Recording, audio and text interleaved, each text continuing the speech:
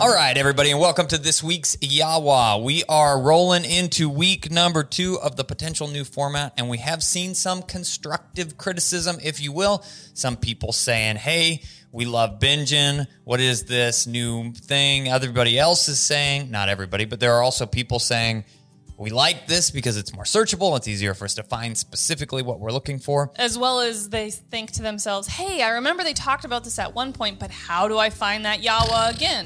Well, this way, each question is broken down to a title, which makes it much easier to find later on.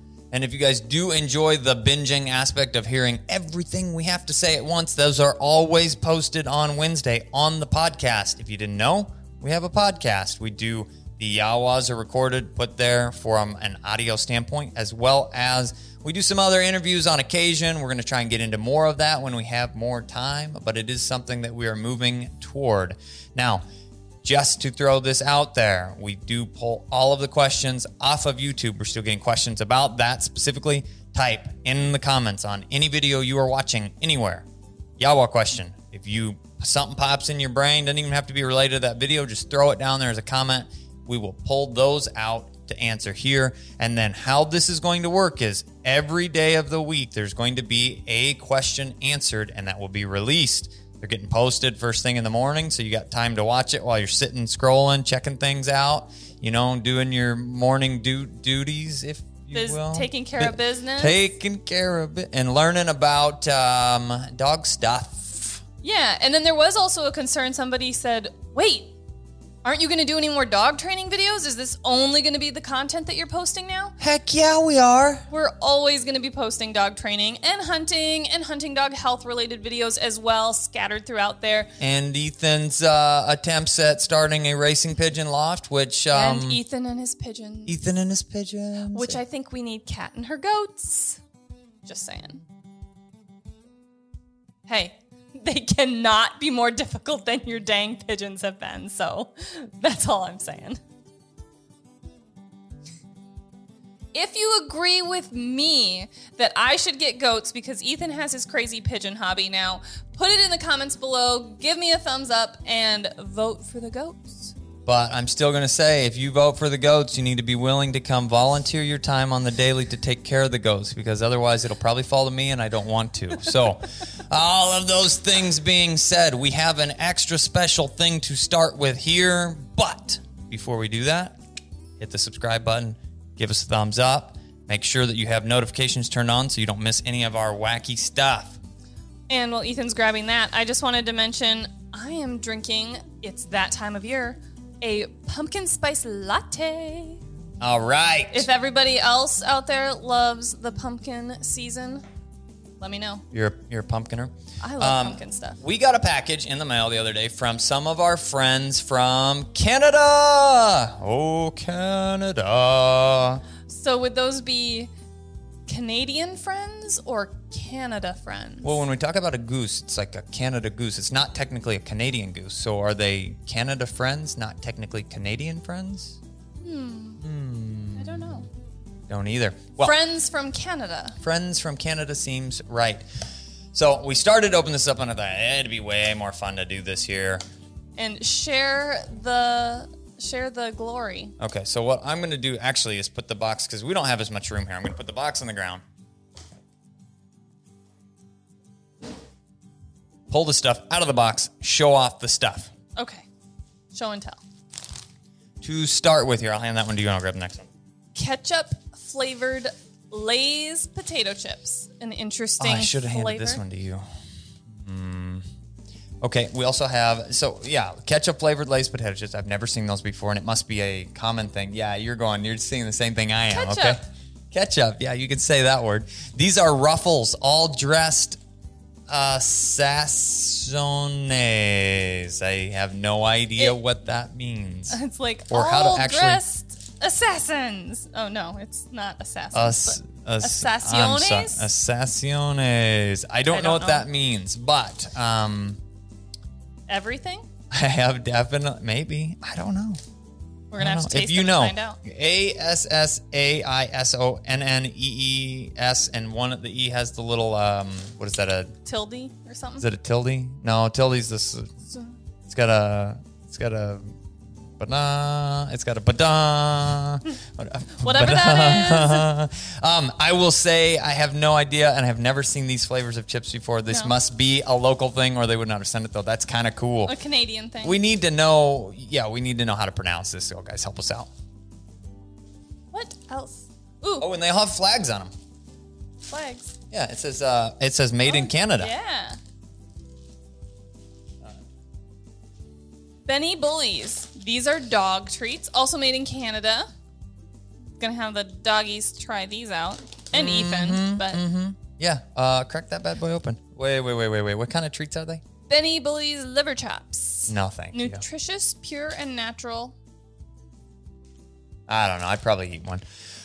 Then we have... Beef liver flavor. Ooh. Those things kind of, when you eat the weird ones, it's not so bad going down sometimes. It's just like they sit in your gut. And next we have Tim Hortons. This is all very Canada-ish stuff. It says, it's all Canada stuff. Yeah. So it's got the Canada, and it's red bag. White, it's a maple leaf, right? Yeah. Mm-hmm. Maple leaf. It says roasting in Canada. Whole bean coffee. Yep. Tim Hortons. 50 years of coffee expertise. Now, the problem is when we find out how much we love these things, it's going to be very difficult to get them on a regular basis. You're like, I got to get me some more of them ketchup chips. Ketchup chips. This one's in a box. Okay. And this one's in a box. Okay. These are wrapped up. Ooh, fancy. Oh, you're going to love this. Oh, maple syrup. I love real pure maple syrup. We got some from some friends in Michigan once, and that was really good too. Okay, so we have Smarties. I didn't know that was a Canada thing. See, we have Smarties, but they're different than these. They don't look like those. No, they don't look like they're these. They're in the long tubes that twist. Yeah, let's open this up and see. Yeah. Do they look the same and they're just packaged differently? And I'm going to see if they taste the same. No, they kind of look more like, They look like an M&M, kind of. Yeah, but are they chocolate? Mm-hmm. They're chocolate. Not the kind of Smarties we've got. Those are like those chalky, kind of tart, fruity flavored ones. These taste very similar to an M&M. Mm-hmm.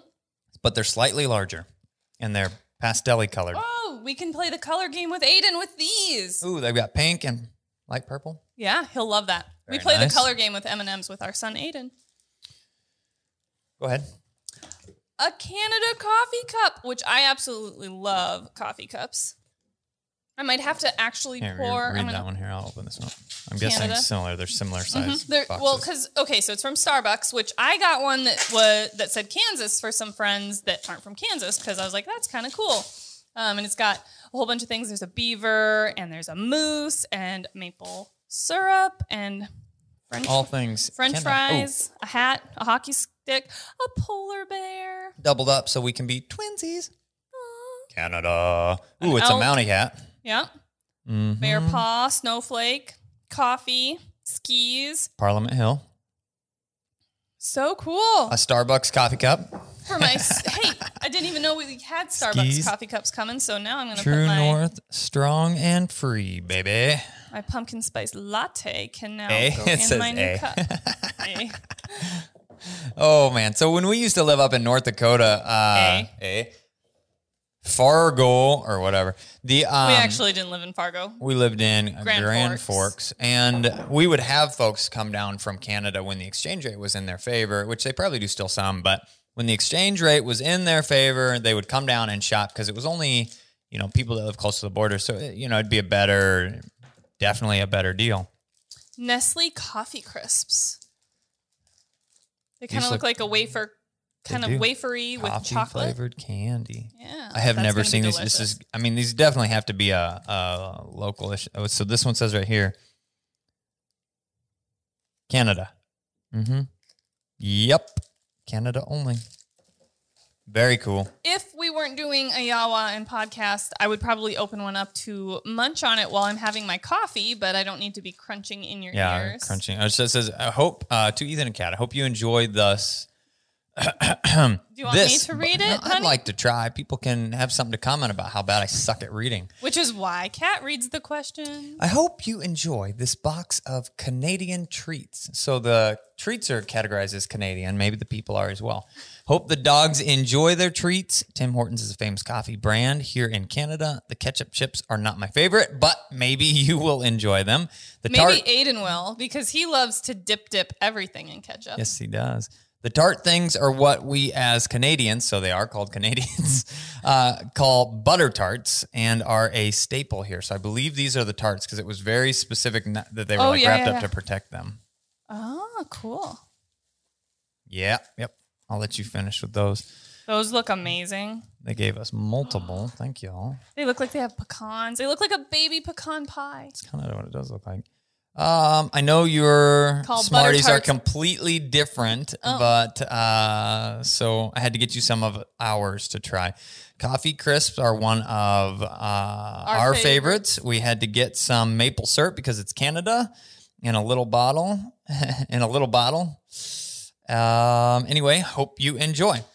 Thank you very much, guys. We really, really appreciate it. It's a lot of fun to get things from different areas and try new things. We love trying new things. These little pecan pie tarts, I think, are going to be mine. That is what we do, especially when you go to new areas. I mean, it's our go-to thing is what is local. I don't care about you got the chain steakhouse or, whatever else. Give me something local that we can't find anywhere else. Yeah, when we were when Peter and I were just up there in New York with Bob, we were headed back, and I said, we need to find some food before we get to the airport. And he pulled up, and it was like a Philly cheesesteak place.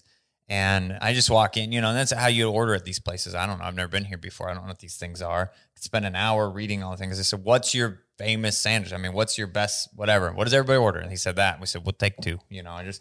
Whatever it is. If it's good, bad, or indifferent, then we know. That you've been there, tried that. Been there, tried that. Well, I just want to say thank you guys very much for that. And then what we're going to go ahead and do is move into some questions. All right. What do we have first? This first question is going to be a really interesting one. Dawn Shu. This is fantastic. I have a 10.5-week-old Llewellyn setter named Mac. Llewellyns are pretty. That we are starting to work with a little more intensely. Our challenge is that Mac is deaf. He is smart as all get out, already learning sit and down, but it is a challenge in timing when there is no click. Have you had any experience training deaf dogs, or can you give any pointers?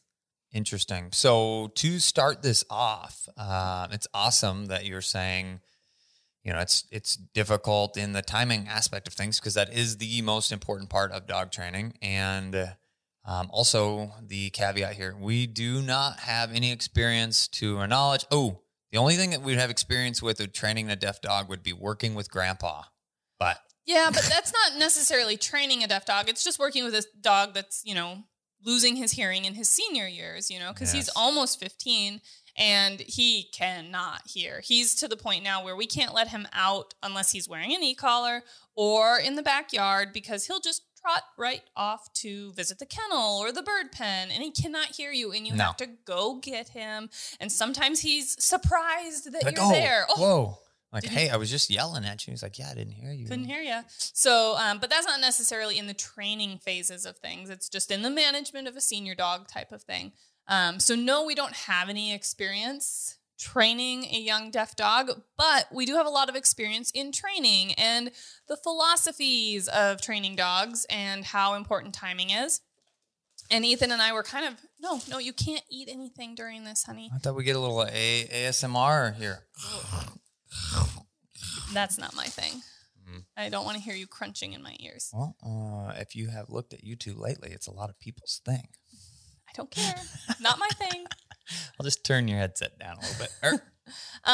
But we have a lot of experience working through difficult situations with dogs that, don't train the normal path that we need to make modifications for. So this would be a situation where we're going to have to come up with a modification for that.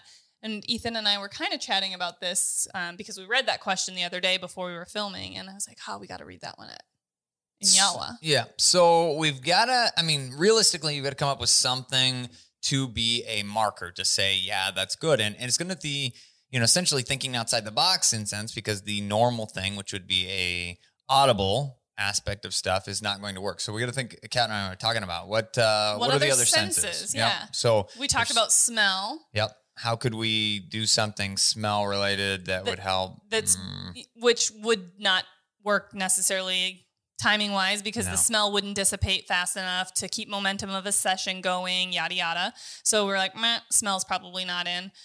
We talked about sight. Yep. Sight aspect of things. And I thought, well, maybe if you utilize like a flashlight or something to that effect as a marker, but then again, your timing is going to be off when the dog has its back to you, even though it may be exhibiting the behavior, just not looking directly at you. Yeah, unless you did your training sessions at night and you had somebody flipping the light switch on and off.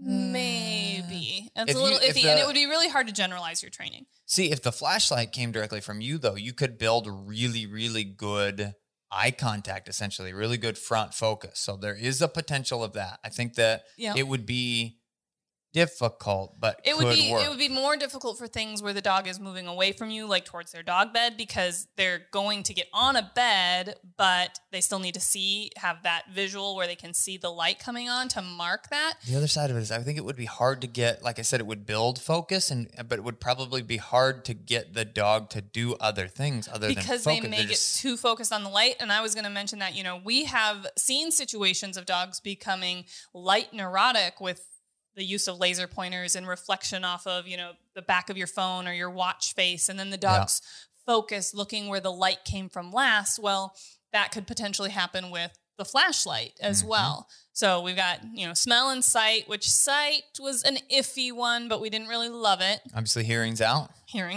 And then what was left? Touch. And that was where I said, what about using the e-collar as a marker? Because they could feel it no matter if they're looking at you, not looking at you. And we've always used the e-collar in a sense of reinforcement before, and not as a form of positive reinforcement, and using it as a marking device. So you would have to, the same with a clicker, you would have to charge the collar then, and showing that the collar, the feel, the vibrate of the collar would be the good thing. So they'd feel the collar, get the food, feel the collar, get the food. So you would be charging the collar in a positive way, so that then when they got to you, then they'd feel the collar. Or when they got on the bed, then they'd feel the collar, and they would know that reward was coming. Now, I'm going to say right now, this is all theory. We've not tried any of this, and it would be a huge experiment that I would love to be part of, if at all possible. And so that we could guide you through and evaluate if it's working the way it's supposed to be working. Yes, and kind of help. It's going to make a huge difference. One way that we can work through that would be if you came out here for a consult. And we're not sure where you're from. Yeah, I know that's not always the easiest option depending on where you are, but then the other would be through Patreon. You can set up the video exchange option, or even better yet would be in this situation, the live option, which allows me to live watch your training sessions and be able to give you direct feedback on, yes, that's it. Nope, now stop. We're done. That's it. No more. And I think that would be a really cool thing to be able to take part in. Yeah, for sure. So that was a really good question. It made us think a lot. It isn't a very, I guess, often asked question. Mm-hmm. So we literally had to think through the alternatives, and it was a really good, I guess, practice for us, really good exercise for our mental stimulation as well. Absolutely. Thanks, guys. That's all we have time for in part 1. We will be back with part 2 very shortly and answering more questions. All right. Welcome back for part 2 of this week's Yawa, where we are going to jump right into answering some questions. If this is your first time to the channel, or this is the first video you are finding of ours, hit the subscribe button. Go back through the vast backlog of videos that we have available to you currently. and prepare yourself. We're going to answer some questions. So this question is from John Kendall. Hey, John. So I am not sure if they mean their German Shorthair or their German Shepherd because it says GSH. That would typically be a German Shepherd. German Shepherd is 9 months old. Races. But I think autocorrect a lot of times change it to that. But let's go ahead and read and see what the context of the question is. Maybe that'll help. Yep. So races to retrieve and will make blind retrieves if she doesn't see me throw the dummy. The real problem is she will wait until I reach for it and then do a couple of victory laps, then drop it near me. How do I correct it? I don't want to curb her enthusiasm, but this is annoying. Sure it is. And whether you've got a German Shorthair or a German Shepherd, It's our applicable on answer both. will be the same Yeah. For the retrieving aspect of things and the parading, which is really, really natural for a dog to want to do. Mm-hmm. Now, I think to help better understand parading, we need to talk about what parading is. Yes. Parading is avoidance. Not showing off my prize. It looks like that. It feels like that. And we kind of categorize it that direction.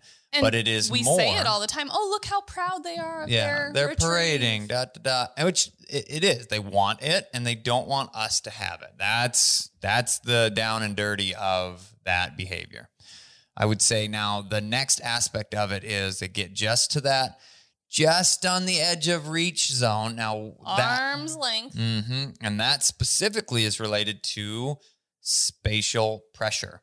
Now, what we end up doing, and dogs are very attuned to it, you got to think about the closest part of you, whether that's the tip of your nose or your hand here, or you're bent over and you're kind of leaning your head forward, whatever it is, they can sense those aspects of things, and they're going to put that distance from that closest part of your body.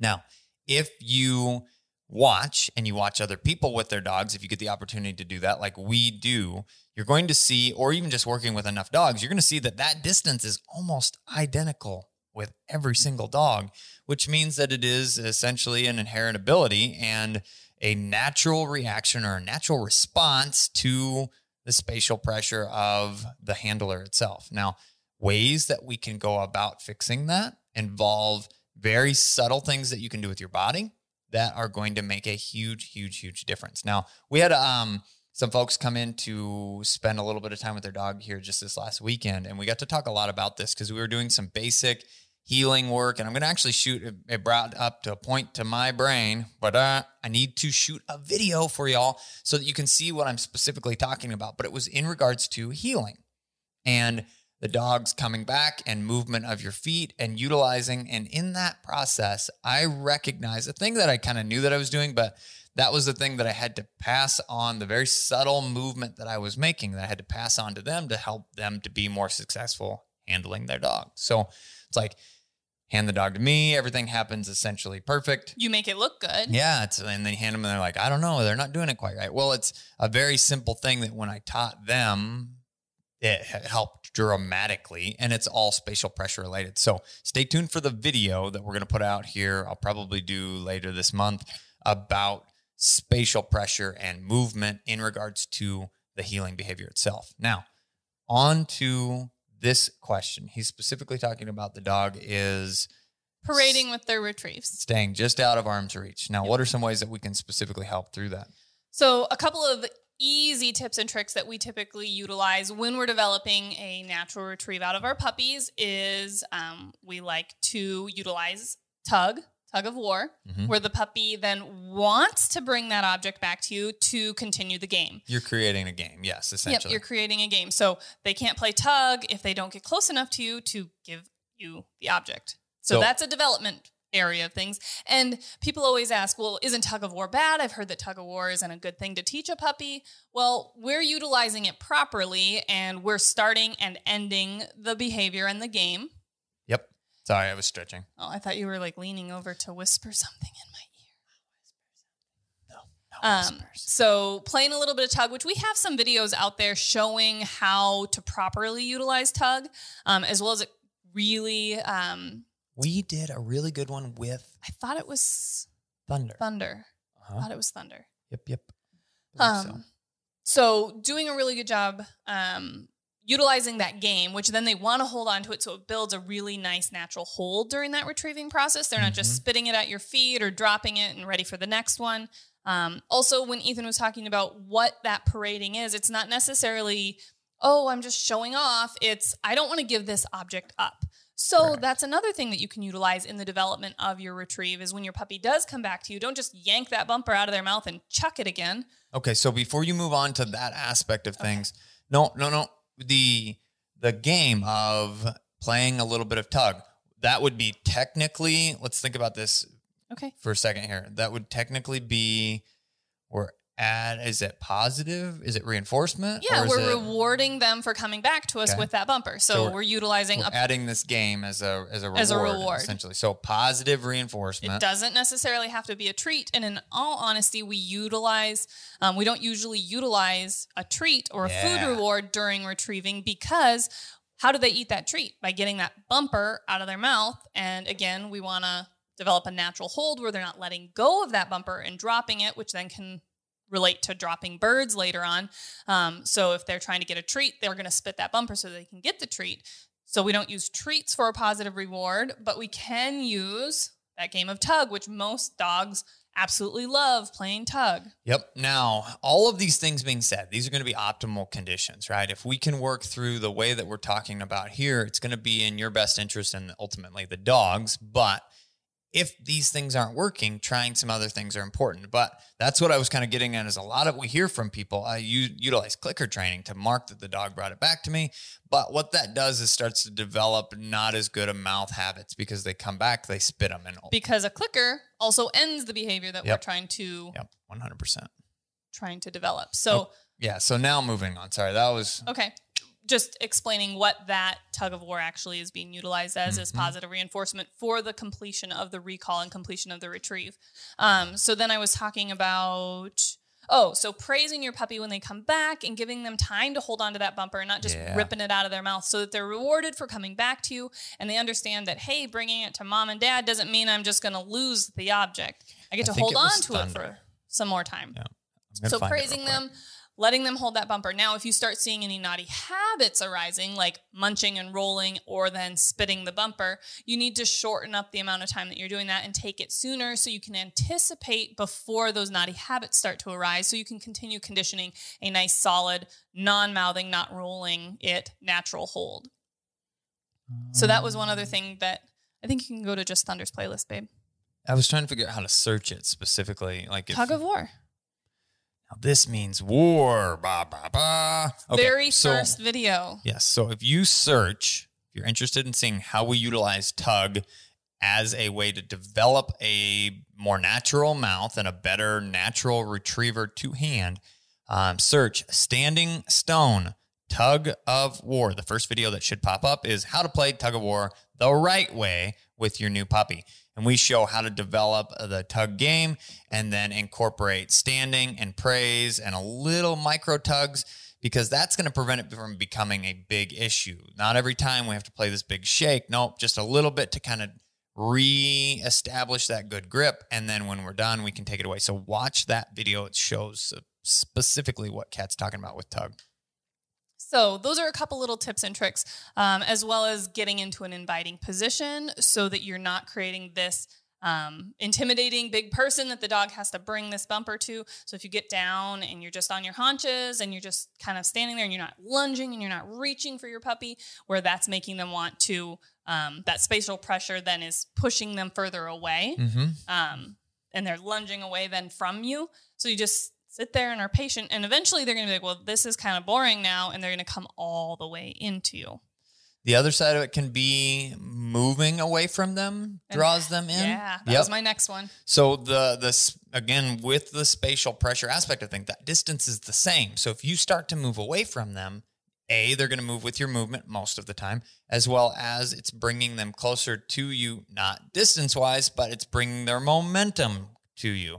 And then if you kind of do, again, it's like a little dance. You're moving backwards away from them and then move forward to them and meet them. It's not a lunge, though. Keep in mind, it's not a snatch and grab. Subtle movements here. Yep, because they'll figure that out real fast. And they're like, this ain't working again, you know? Yeah, so those are all really good developmental tips and tricks that you can work on with your puppy for the parading aspect of things. Now, ultimately, your puppy is, I believe, 9 months old is what you said? Yes. Mm-hmm. So Thunder right now, he's 6 months old, and we've been doing this for about the last month with him through collar conditioning. We've built a very solid collar condition to recall. Well, what is a retrieve? A retrieve is a dog that goes out and wants to pick something up, and then they need to bring it back. That's the second half of the retrieve. Correct. So that second half of the retrieve is just the recall with the object still in their mouth. So you need to build some momentum, make sure that they're super comfortable with the collar, that the collar isn't only used every great once in a while and then it startles them because they haven't had it used forever.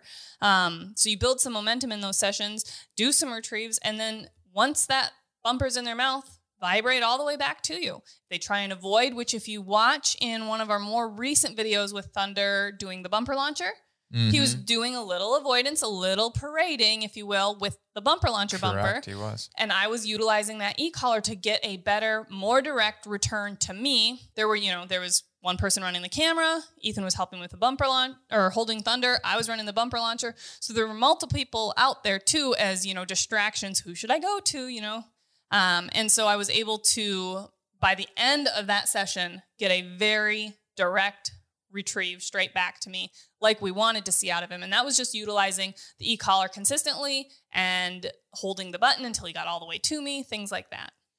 Absolutely. I think those are majority of the things. The biggest, words of caution I can say with that is, make sure and have a strong understanding with the collar conditioning first. So it's not a surprise, like Kat said, but work on those things separately. You can play little retrieving games in very controlled environments, but when you move to those bigger areas where you're seeing more of this parading, don't be trying to incorporate everything all in one session. If you want to see me try and incorporate a bunch of new things in one session and it come back to bite me in the butt, watch the last video that I did with Clutch. I started asking too much and he really said, not ready for this, bro. And we kind of worked through it to kind of save what was going on there, but it made a few modifications to the training session. Yeah, which is it's a thing. You got to constantly evolve and evaluate. And we want our dogs to move as fast as they possibly can without pushing too much. So really great question. And I hope we were able to help you by answering that. If not, definitely you can check us out on Patreon. It's our online dog training community where we can watch videos of your training sessions and give you more specific feedback, because without actually seeing what's going on, we are truly making assumptions based on what we've seen out of a lot of other dogs before. Awesome. All right, so we're going to pull another question here off of YouTube. Again, that's where we're getting these questions. Yawa question. Throw that in the comments and then ask your question on any video on our YouTube channel. So this next question is from GQ Outdoors. So I have a 10-week-old puppy, and he has been doing great when here, sit, and kennel. However, he has decided that he wants to bark a lot before he makes his way to where we are place training him. Yep. I don't mark when he is barking. He'll bark, I'll ignore. He'll realize he needs to go to his kennel, and then I'll mark. Should I continue to just ignore the barking prior to him getting to his place, or do you have some other suggestions? So that goes back to Questy Pop. I was going to say, I wonder if you've seen any of Quest's She was a really early training videos with her and clicker training. There was a couple videos. She's probably the quietest dog we have. She is the quietest dog we have now. She was a mouthy She was so demanding when it came to training sessions. She just, and part of our training session issue, I think, with her was also involving the fact that I'm doing a training session live, trying to work with a young puppy, clicker training, as well as explaining what I'm doing to the camera. So a little bit of our momentum would slow down. She'd get impatient and be like, I want to work for my food. You need to keep feeding me. Stop with these interruptions. And she would get mouthy and bark at me. Mm-hmm. Bark, bark. Mom, hurry up. I want to eat some more food. Let's do this. So step one, go to our YouTube channel and bop onto the section that says playlist, or even better yet, fastest way to get there, standingstonekennels.com/links. That's kind of a landing page we created on our own website. Yeah, we haven't mentioned that for a while, so I'm glad you brought it up. And then you can go down there. It says Quest's training series. Click the link. It'll take you straight to her playlist, and it's definitely in the earlier stages of her training when we're just starting with clicker training. And we show exactly how we work through it and how we were able to go from And part of that was it was kind of a 2-part process, but we show exactly how we work through it with those. If you watch those first, 6-8 videos. Yeah, because it is, you're thinking about it properly in a sense of, well, I'm not going to reward them or give them attention for the barking behavior because that's not what I want. Correct. I want them to get on the dog bed. So I'm ignoring the unwanted behavior and rewarding the wanted behavior. And that's typically what we would recommend. Now, if that barking becomes very persistent or it has to happen prior to every rep of going on the dog bed, you're also potentially creating another problem because anything dogs are doing consistently, they're conditioning themselves to, and we don't want your puppy to understand or think that this is part of the sequence. I bark, get on my bed. That's what I'm being asked to do. That's how I do this, because otherwise they're going to become conditioned that, well, this is part of the sequence and it has to happen in order to get the reward. Yes, that's how specific this positive reinforcement aspect of things go, especially when it's the dog's idea. If they come up with it and they're like, all right, so I did this and it was marked, then you're going to see that more. And recognizing the fact already that you don't want to be marking when that's happening is ideal.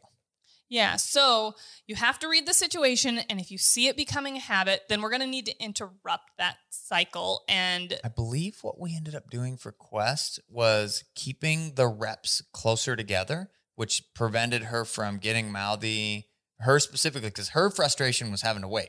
yes. So we were So able I actually picked her up Yep. to explain to the camera so that she wasn't barking at me and running around and being crazy. I picked her up so I could explain, we're going to keep these reps closer together, build that momentum, and make sure that we're repping, giving those rewards really consistently and quickly for her. Absolutely. And when we were able to go rep to rep to rep to rep to rep, then end the session, it kind of just conditioned out the need or attempt for her to think that she needed to be barking. Yes. And that was probably one of the last videos that we saw that in, because with repping her prior to the next video, it was pretty much taken care of, because that positive reinforcement is such a powerful training tool that they learn specifically what I'm truly getting rewarded for. Absolutely. This is a great question. Questions. Okay, so this next question, I love their YouTube name, by the way. Nugget Slayer Metal Detecting. Nugget Slayer Metal Detecting. Yes. Yawa question. First off, hello, and thanks for what you do for the bird dog community. I have an 11-month-old Brittany that I have been working with all year. He is my first bird dog I have had. The problem I'm running into is he will retrieve bumpers all day. However, while in the field, he won't retrieve a game bird. He will point, run to the bird, confirm it's dead, and then continue on to the next bird. What do you suggest I do next? Thanks. Well, to start off with, I'm going to say thanks for the thanks. We really enjoy doing this, and if we didn't, we wouldn't continue to do it. Putting out 14 videos a week essentially now takes a fair amount of time, and I think it's time well spent.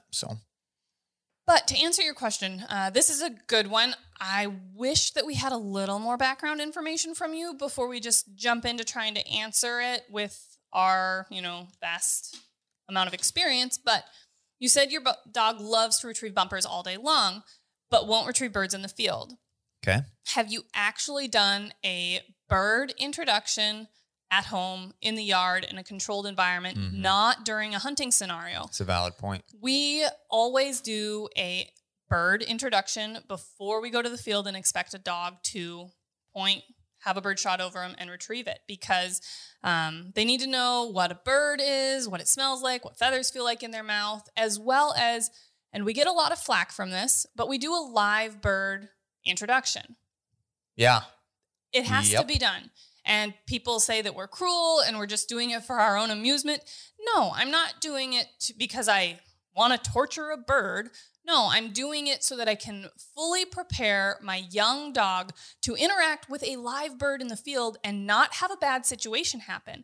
If the first time a young dog interacts with a crippled bird, which typically ends up being a bigger game bird like a pheasant, is in the field when they've never had a live bird in their mouth, and that bird is big and scary and flaps and hits them in the face or spurs them, we are potentially going to have a bird-shy dog now.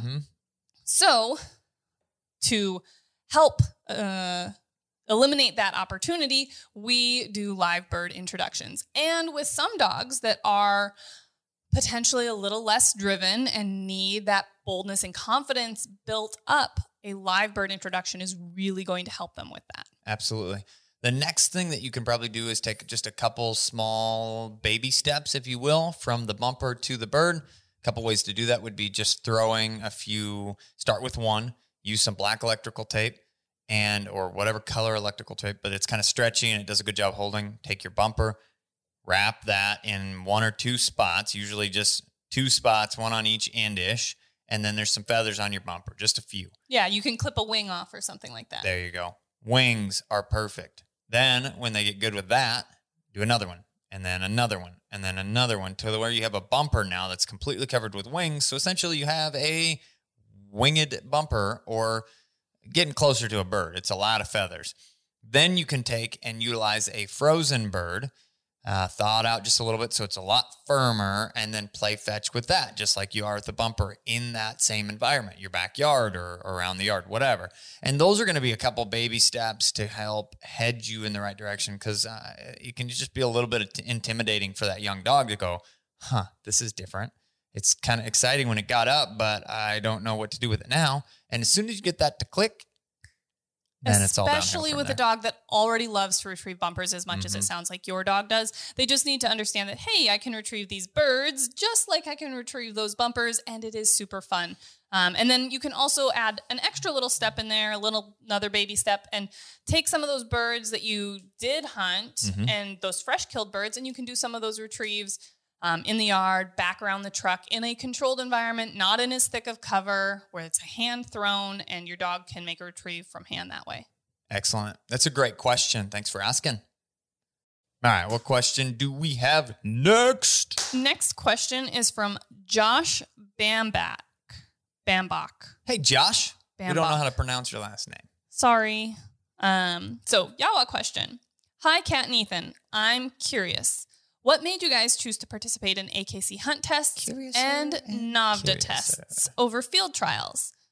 Does your training change if a customer wants to run their dog in, say, gun dog stakes instead of hunting testing or being a meat dog? Thanks for reading, and I'm really looking forward to the new format. So this was one of the people that said, hey, we like the new 1 question, 1 video format that you're doing. Cool. So this ultimately is going to be why we chose the testing games that we did and kind of some of the differences between them. First of all, hunt tests are specific to, there's 2 parts to this. You labeled field trials and you labeled tests. Those are 2 totally different things. And the reason for the biggest difference in them is the tests are just that. They're a test of that dog's individual ability against a standard. If they pass, they pass. Every dog technically could win or pass that day on test day. Now, the other aspect of that is a field trial, and the field trial is a competition. Doesn't matter if every dog there meets the quote-unquote standard, there's going to be a winner, or I've even seen when they didn't award first place. Yeah, no winner. They said, we didn't like the dogs today, so we're going to give out a third, or maybe it was a second and a third, which there were, I am not an expert in the field trial world as far as all of the things go, but there is a point system. You have to have so many dogs in order for it to be considered a big enough trial, to get enough points, and you have to have X number of points to be titled, and there's some kind of formula involved with that, and they're in different stakes and different rules for different breeds and different trials that are out there. So there's a fair amount to the competition aspect of stuff. As far as why we specifically went with the test side of things, one is you ask about a gun dog stake, and a gun dog stake is going to be pretty close for a dog running. I mean, that's a foot hunting dog a lot of times in a gun dog stake, pretty close anyhow, shouldn't be against things. So, but the other 2 are pretty good at rating a dog that fits what we utilize the dogs for. I mean, it's we're foot hunters, and we do the versatility aspect of things where we ask dogs to retrieve out of water. We duck hunt. We goose hunt, which goes upland hunt. more hand in hand with the NAVHDA side of the NAVHDA, testing, yep. because that stands for the North American Versatile Hunting Dog Association.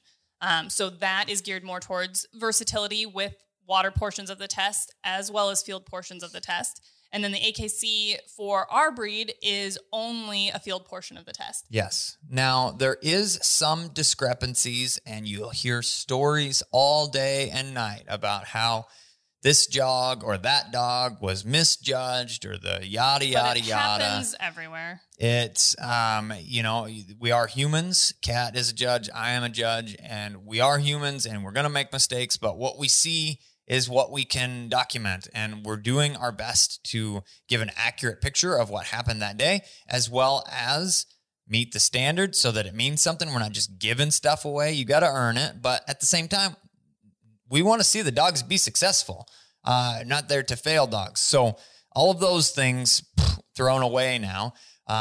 I personally, if I'm going to be completely honest, I like the ability with a test to say, I know what I'm going there to do. I can prepare my dog to do it. And if my dog does the things that I know they're supposed to do, we're going to come out on top, which would mean a pass for that day or a prize with utility test or with a NAVHDA test, all the way from the different levels.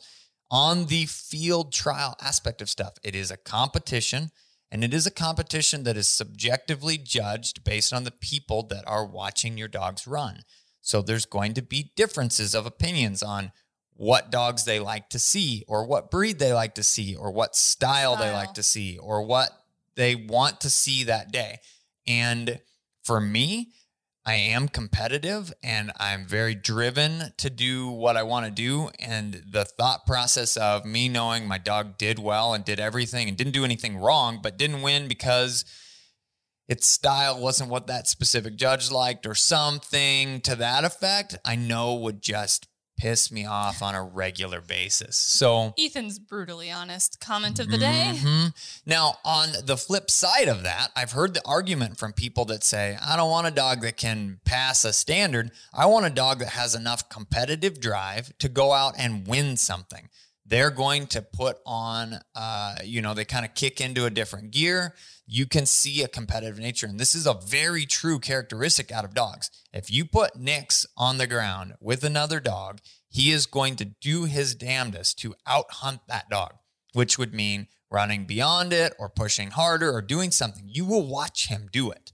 He's got to be the head dog. He tries. Be out front. Absolutely, he does. And that's that competitive drive that I think those people are specifically talking about. So our dogs have it, or some of them more than others, but then you have the flip side of that where, I would say when I ran Vino, she's a sweet, sweet little girl. She's a retired female from our program. Vex's mommy. Yeah, Vex's mommy. And she didn't have as much competitive drive, if you will. She's just happy to be out there doing her thing. And super cooperative in the sense that she's going to check back in and be like, okay, you're still hunting with me? Cool. Now I'm going out to hunt again. Yeah, which is honestly more the direction that I would like to see a dog be for what we are trying to produce, which is a family-oriented, versatile hunting companion. Yeah, and so the last part of your question, Josh, was, does that change the way that we train dogs for, if somebody wants to come in for gun dog stakes instead of hunting tests or being a meat dog? Well, definitely our training program is going to change based on your goals and Correct. your dog. If you're just having a hunting dog, meat dog that needs to be able to point, back, retrieve, and, have the basic obedience, we're not going to go through steadiness sequences so that the dog is steady to wing, shot, and fall and have that level of expectation for the dog. If your dog retrieves naturally, we're not going to look at needing to do any formal retrieving work because your dog is already doing it. And we're not going to have a test or competition that the retrieving has to be done polished, perfect to get that score that you need. So yes, it's going to change the way that we train, the amount of time that it takes to meet those goals as well.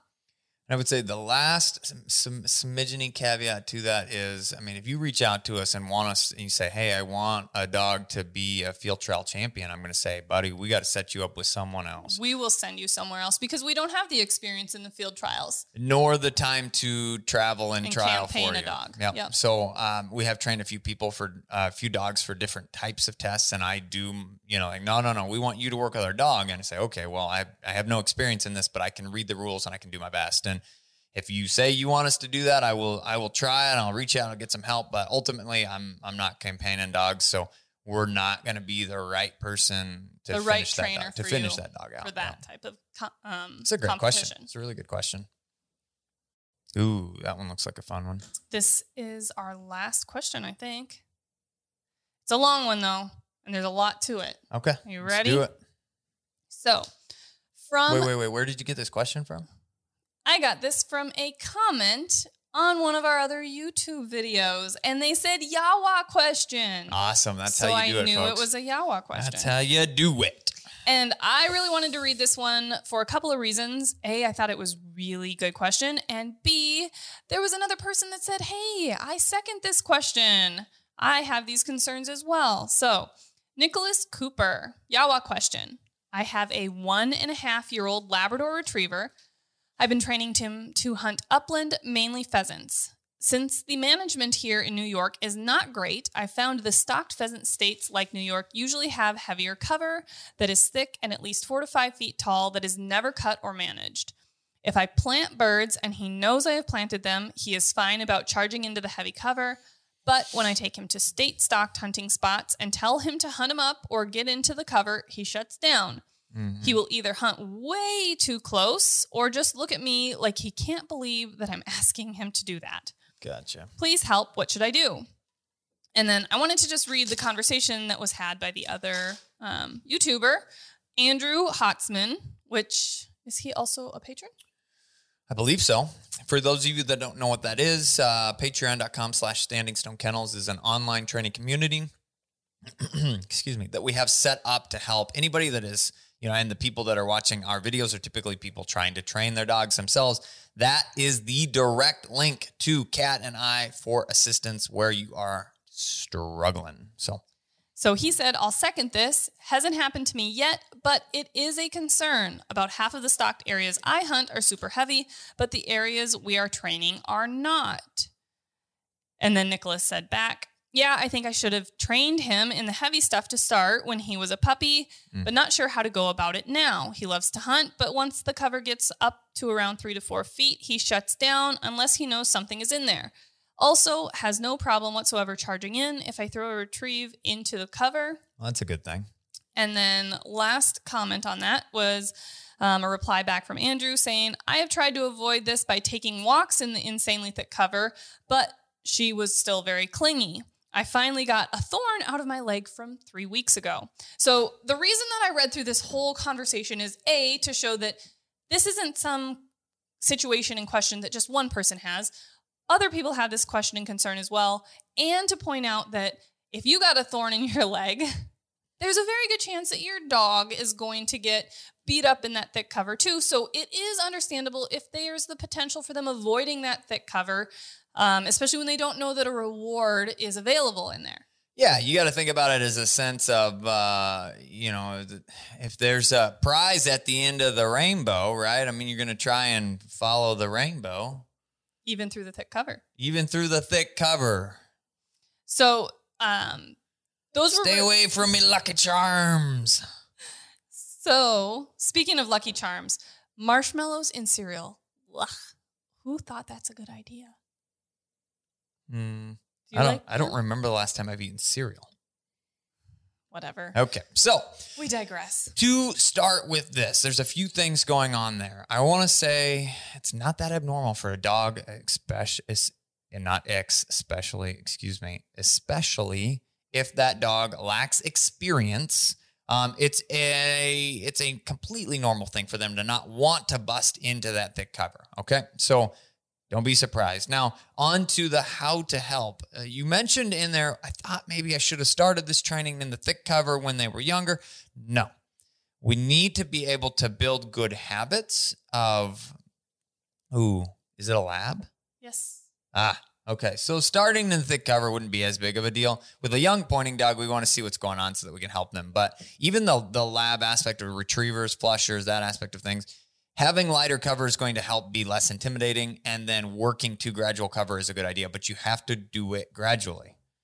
And it really comes down to experience. The more experience your dog gains and understanding that the birds are the wild birds, the birds that we're really going to be hunting when we're not training are going to be in that thicker cover. It's just experience. For example, this is a really good example.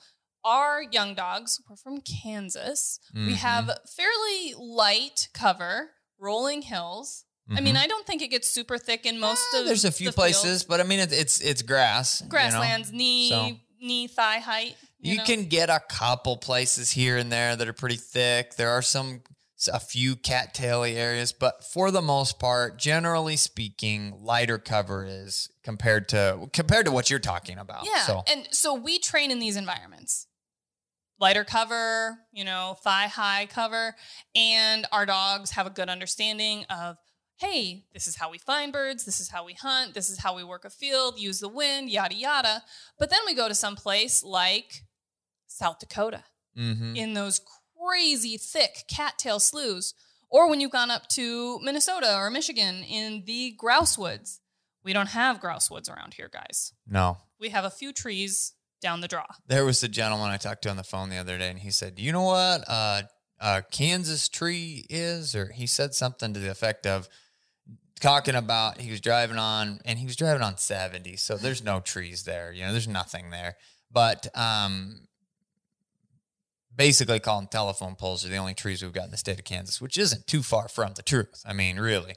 There's a few trees here and there. It's not overly wooded, but we don't have those type of environments to train in. So we just have to prepare our dogs the best that we can and then take them into those environments and help them be successful there. Correct. And you're not going to help them be successful if you don't find birds. And that's the hard part of hunting. That's why it's called hunting, not shooting or killing. I had a question from a patron today specifically about that. Said, well, hopefully this involves, the Patreon aspect of the thing involves hunting assistance too. I said, well, yeah, happy to help. What do we got? And it's, he's struggling. We're struggling finding birds on our hunts. And I'm like, the only thing that you can do is find birds. So you got to find areas that have birds or take a trip or do something. And I will say, one good trip can make a young bird dog. One. But when you take that, but they got to get into birds. And when you take our young bird dogs, this is something I think that goes a little bit digressing, but it kind of brings full circle what's happening here. We take our young dogs, almost all of them always make the trek to go to South Dakota. And it's important for them. They learn a ton up there because there's just, we guide multiple days in a row. So we'll be up there. I'll be 3 days on, 1 day off, 6 days on, 1 day, 1.5 days off, and then 3 days on, 1 day off, 3 days on, 1 day off, and come home. So it's a lot of days, A, and a lot of birds, B. And then the flip side of that is they kind of move into that, their prime, if you will, drastically younger in life, where a lot of people would say a 3 to 5 year old dog is in their prime. And that's just because of the amount of time it takes to get enough birds under their belt to say that you're experienced. Yeah. And our younger dogs have more birds to gain that experience, and they learn quickly how to hunt and that they need to hunt hard and that birds are going to be found in that thick cover. And that's where they need to go to find birds. And so we as handlers have to get in there to show them. And that's one thing too. Some of these preserves and situations that you get into that aren't as wild-like is, they've got mowed paths and then food plot strips or heavy cover strips. And they want you to stay out of those food plots because they get hunted so much. They don't want them to break down. The dogs can go in there, but you guys walk on the paths. But then the dogs are only going in that thick cover. It's easy for them to want to run the paths for sure. Right. And so they need to learn to get into that thick cover and not just walk the paths with you. And if they're not getting into birds and they're feeling bored, they're going to think, why am I wasting my time busting brush? I just am going to walk by dad. Yep. And it takes drastically longer. But I've had dogs that fall into that category where they've got a pretty good idea, but they're not 100% there that, after a while they're like, what the hell are we doing out here? I mean, I've been running for 2 hours and I haven't found a dang thing. They either kind of start mousing a little bit or, this is the less experienced dogs I'm talking about, but they start mousing a little bit, or they get to that point and they're like, screw it. I'm hot. I'm tired. I'm done. I'm just going to walk by you or whatever. So it takes the experience, and experience is the answer to fixing this issue that you're having. Which just means you need to get out, hunt more, get into areas where the likelihood of finding birds is a little bit higher, traveling to hunt if you have the opportunity to places that are going to have a lot of birds in a smaller amount of area. Is that all the questions we have for today? That is all the questions that we have for today, I think. If I counted right. Go back and count real quick before we end. Aha! We do have time for one more question. Also, cat can't count, apparently. That's right. Math. Let's get to it. So, Corey Duer, Yawa question. Hey guys, I have a 2.5-year-old GSP that has been out hunting quite a bit this year already. I love it. And in the last week or two, he has started giving me a lot of false points. When I walk up on him, I can tell immediately that there is no bird, there is no intensity, head is moving around, tail wagging, versus the intense points I get when locked in on a bird. Could this be from hunting too many species already this year? Sharpies, woodcock, ruffs. He didn't get a lot of wild bird work last year, mostly training and farm birds. Could he just be confused, or is he just getting old scent and just needs more experience? Thanks, guys. So that's an absolutely fantastic question. It does kind of tie into the last question that we ask. And I believe that it is primarily experience related. But there's a lot of factors that go into this, though. A lot of factors. Because, things that I would like to ask you is, are you hunting the same property over and over and over?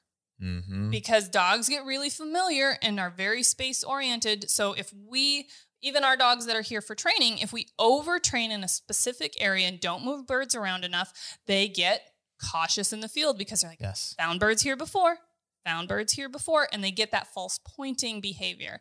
The other side of it is that it can be conditioned. So if they kind of false point-ish and you go in and kick around and look for it. And you woe them, you're reinforcing. Or you woe them. Yep, exactly. And you kind of develop this. We're going to stop here anytime you want to sniff something, and then we're going to play this little game of whoa, walk around, kick some stuff, send you on.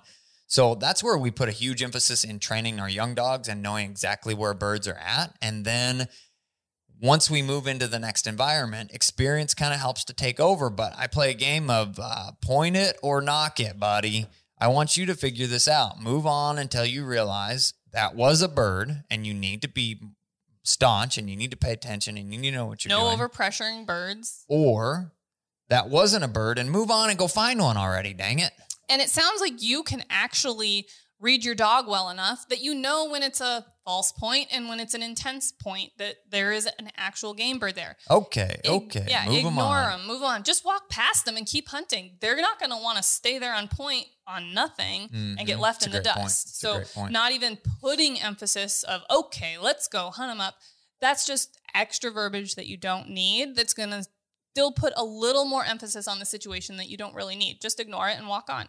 Yep, they'll figure it out. And what they need to be able to do is figure it out, which just takes the experience aspect of things.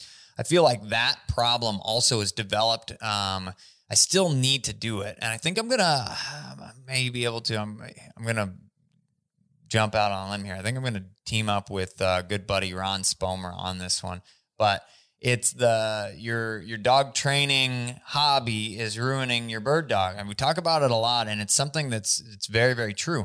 Ron is a word magician. He is a word magician, and he would make me sound decent. Yeah, he is such a good writer. He just has a way with words that you get drawn into the story, you get drawn into the experience, and he's got some podcasts right now. So that he's reading just started old articles. This is a totally side, but it's a good one. So Ron Spomer Outdoors, you need to check out his YouTube channel as well as you need to check out his podcast. And what he's doing on his podcast is something that's really cool for us that are busy traveling but still love articles about the outdoors and hunting and things. He is reading all of his old articles for podcasts, and they take anywhere from 15, 20 minutes to 30, 40 minutes, depending on the length of the article and everything else. But you get to hear his old stories. He's a hell of a storyteller. And he's got a great listening voice. You know, if you love audiobooks, which I listen to audiobooks when I'm traveling all the time, if you've got a crappy narrator, you just want to hit the next story because you can't handle listening to him.